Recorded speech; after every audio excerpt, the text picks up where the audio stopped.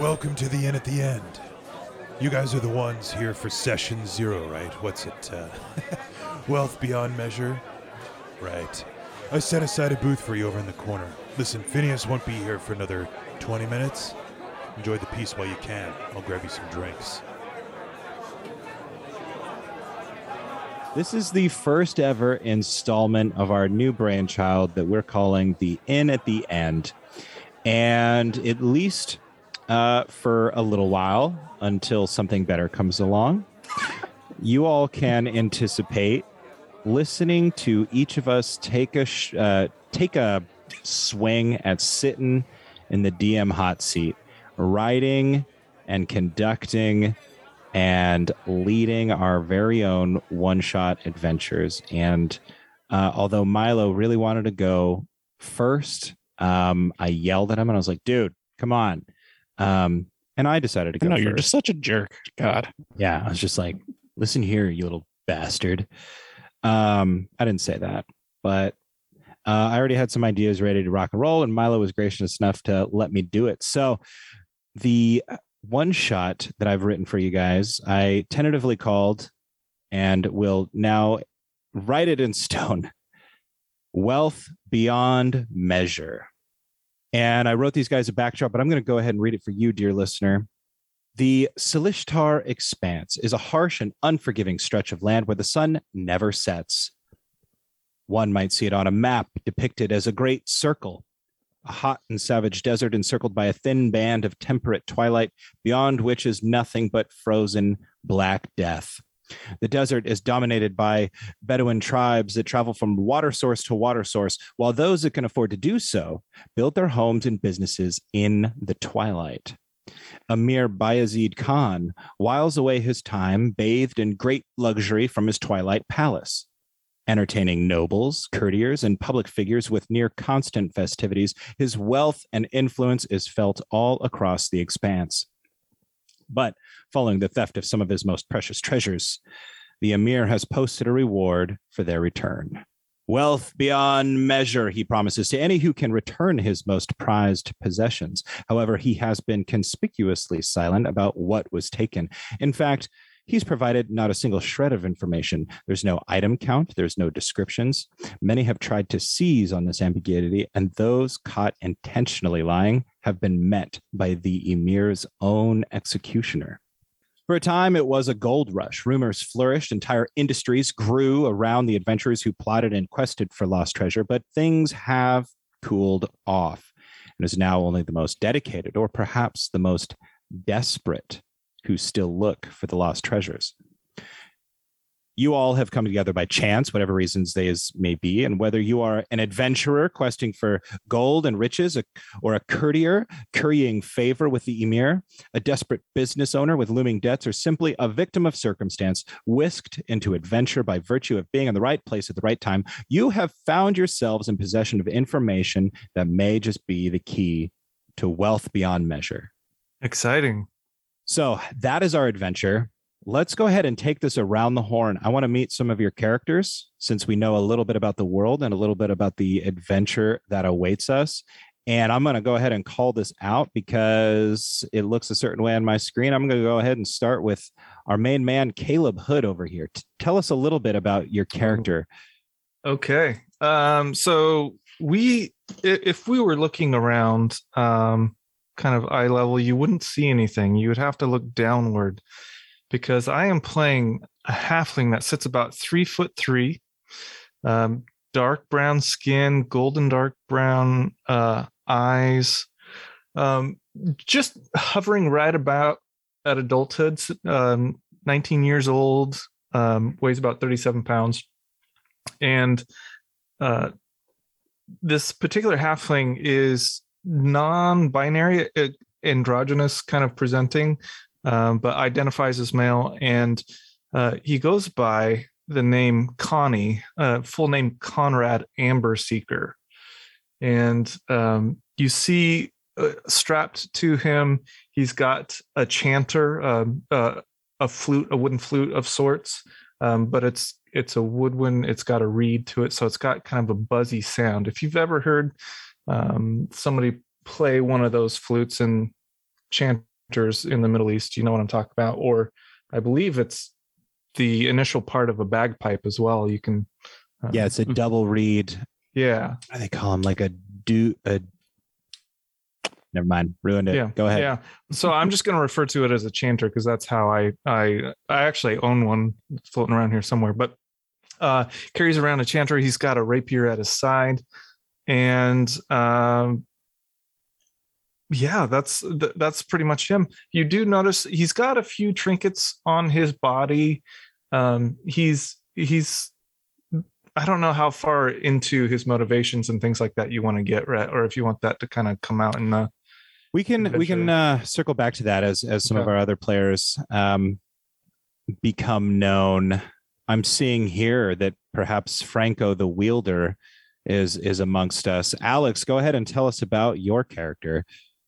Yeah, Franco the Wielder of Wares is a tiefling sorcerer with a little bit of warlock with a magical blade he's found.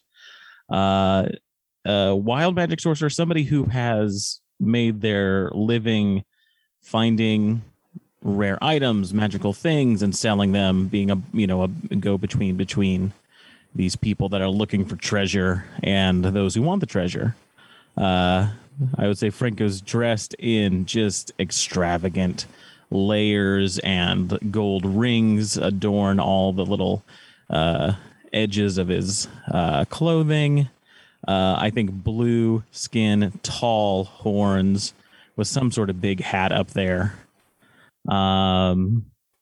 Yeah, Franco the Wielder. Excellent.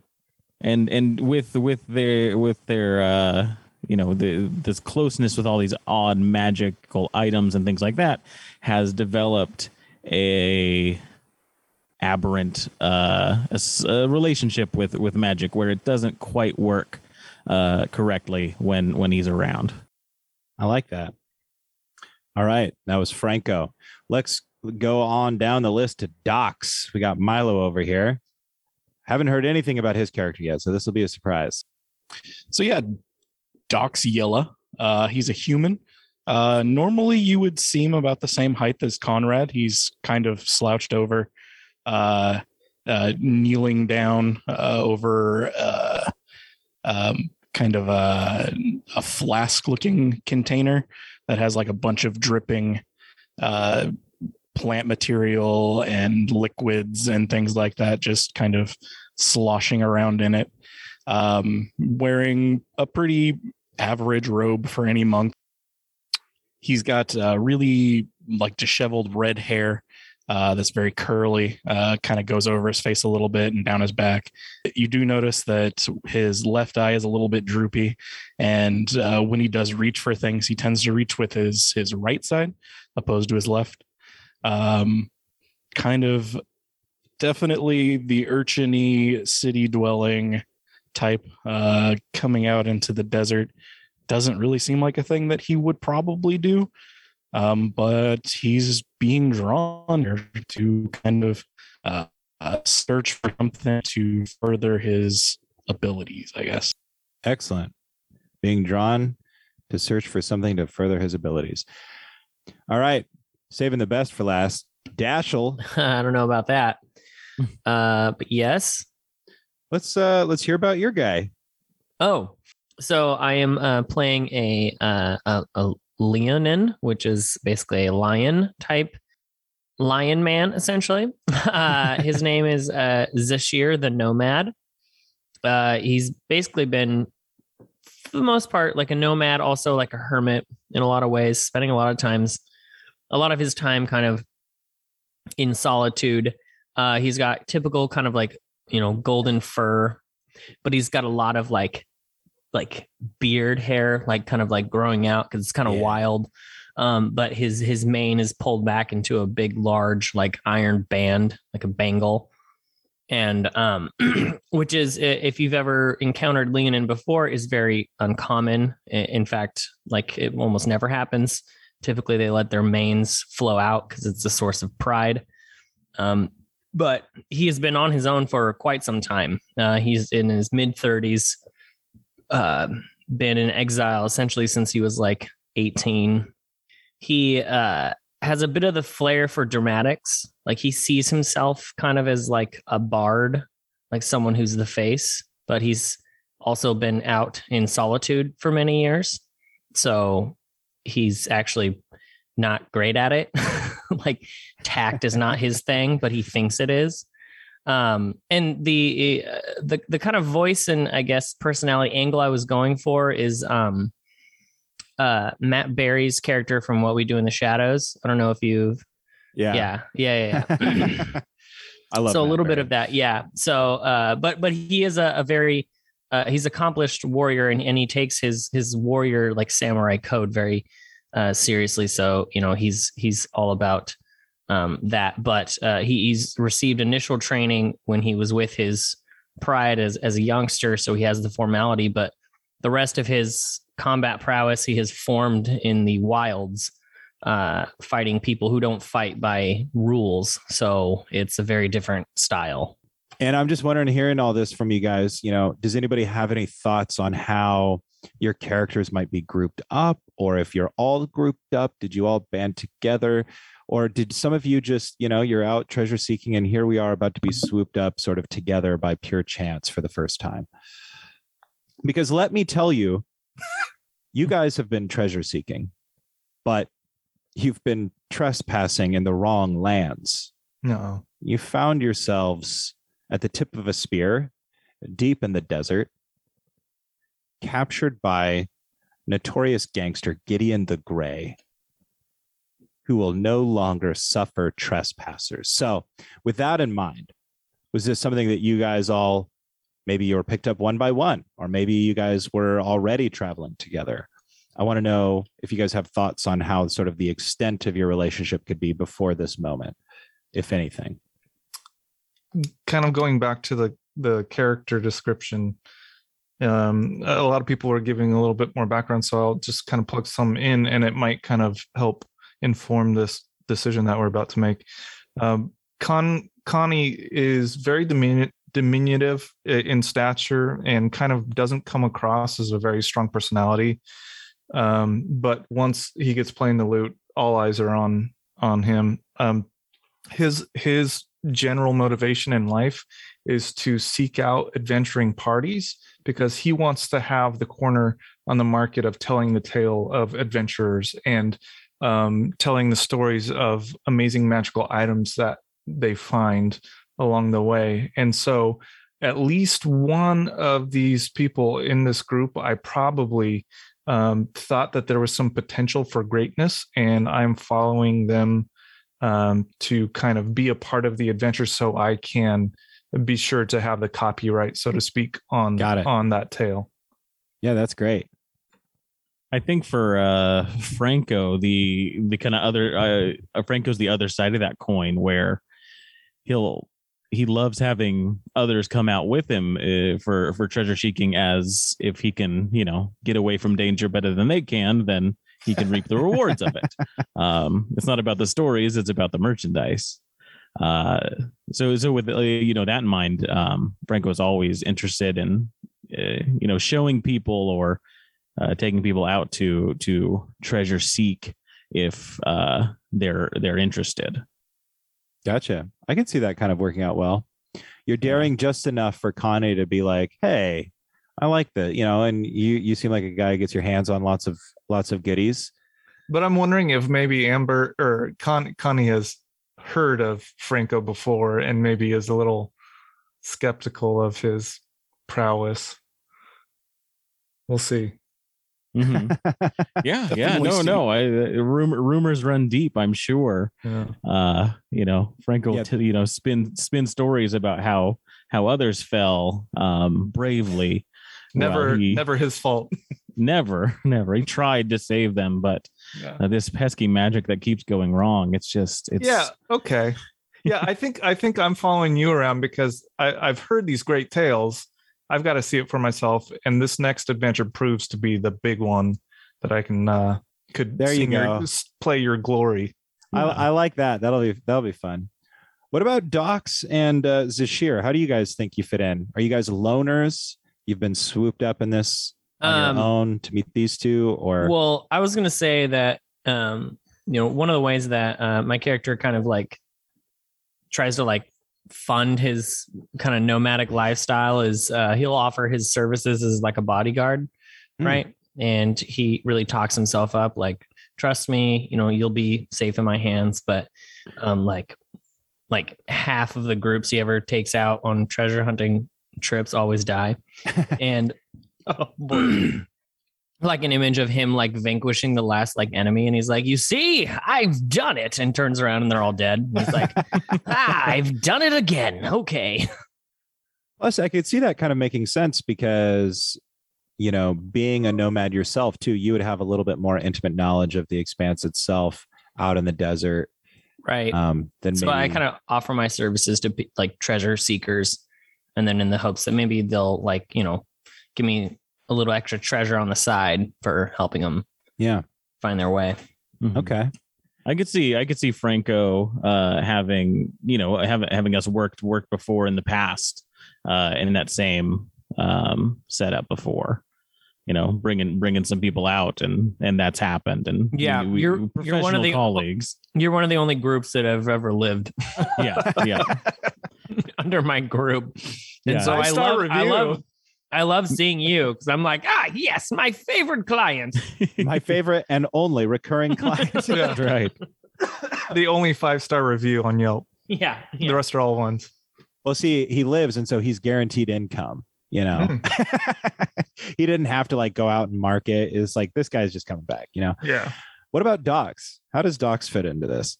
I really see him as being kind of on the outskirts.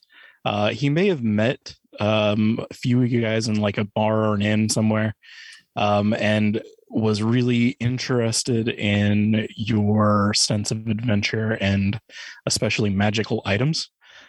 He has like this alchemy jug that I told you about. He like gets your attention. He's like, oh, come look at this, guys. I got to show you what I can make in here. And he starts pulling out all of these little like half full vials and pouring it into the jug. And all of a sudden, some sparks come flying out of it. And he takes the jug really quick and just takes a big gulp of it, and then just kind of keels over and passes the alchemy jug to one of you. Yes. I love that. Okay, so you guys do have a little bit of familiarity together, it sounds like. At least maybe, professionally, if not personally. Maybe some of your relationships run a little bit more deep than others, but it sounds like you guys and I didn't specify this, but this is as good a time as any to say it, is that the Expanse, while you might be thinking it's some mega huge, Tatooine planet type thing, it's not that big. The Expanse is fairly small, and to travel from one end of Twilight to the other directly through the desert might only take, a few days, several days. So it's quite possible that you guys probably have run into each other before, and might maybe even, if we adopt some things from some other games, like maybe you guys might be familiar with some of the faces that we meet out in the Expanse while we're adventure seeking and things like that. A couple other things you guys should know real quick about the Expanse, and I might have told some of you this individually, but I forgot that I never put it in my intro, is that this is a world where magic runs amok. Magic is in the air, literally.